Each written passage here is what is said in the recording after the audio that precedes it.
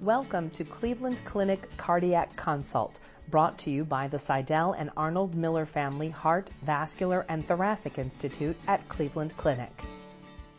I'm Dr. Steve Nissen. I'm the Chief Academic Officer of the Heart, Vascular, and Thoracic Institute at the Cleveland Clinic. I'd like to talk to you today about the TRAVERSE trial. This was a study recently published in the New England Journal of Medicine that had the long-awaited data on the cardiovascular safety of testosterone replacement in men with hypogonadism. This study was conducted as a consequence of a mandate from the Food and Drug Administration to the makers of testosterone. The FDA was concerned because there was some preliminary data that suggested that testosterone may have adverse cardiovascular effects, specifically that it could increase the risk of heart attack or stroke. The study involved randomization of about 5,200 men between the ages of 45 and 80.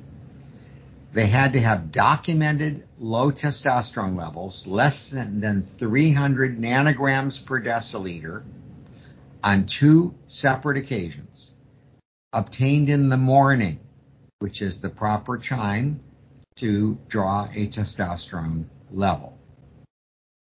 If their level was low and they had associated symptoms such as impaired sexual function, easy fatigability, loss of hair in their beards and other places that are known to be related to testosterone, they had to have some of those symptoms to get into the trial.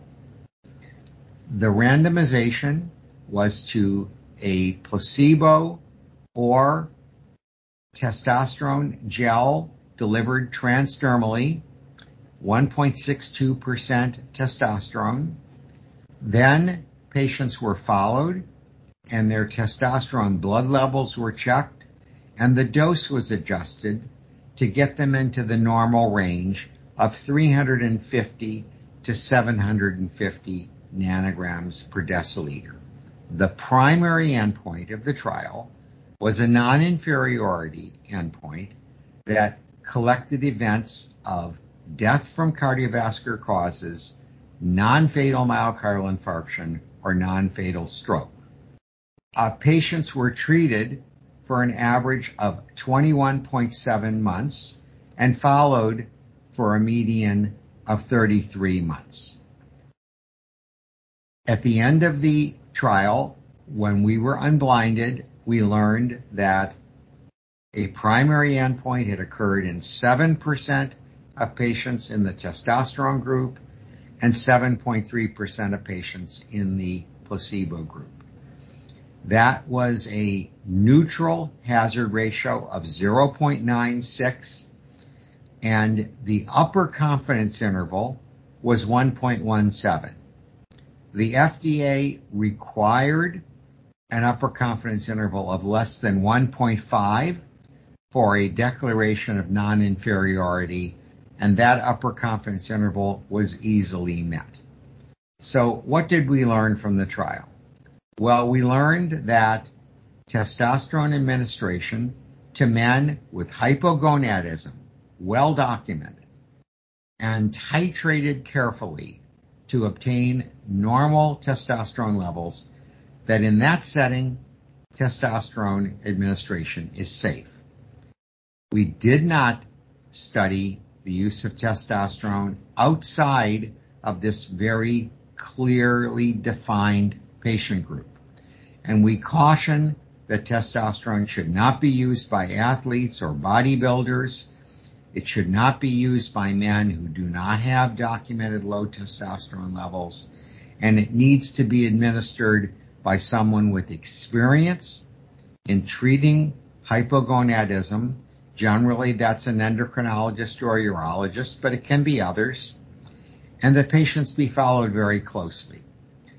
We did see an increased risk of atrial fibrillation and thromboembolic events. There was a numerical excess of pulmonary emboli and other peripheral venous thrombosis events. So testosterone should be used cautiously in patients with these conditions.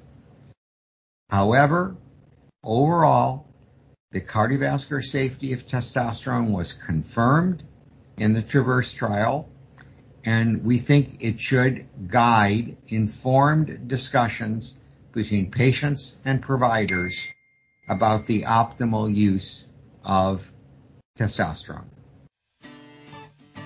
Thank you for listening. We hope you enjoyed the podcast. We welcome your comments and feedback. Please contact us at heart@ccf.org.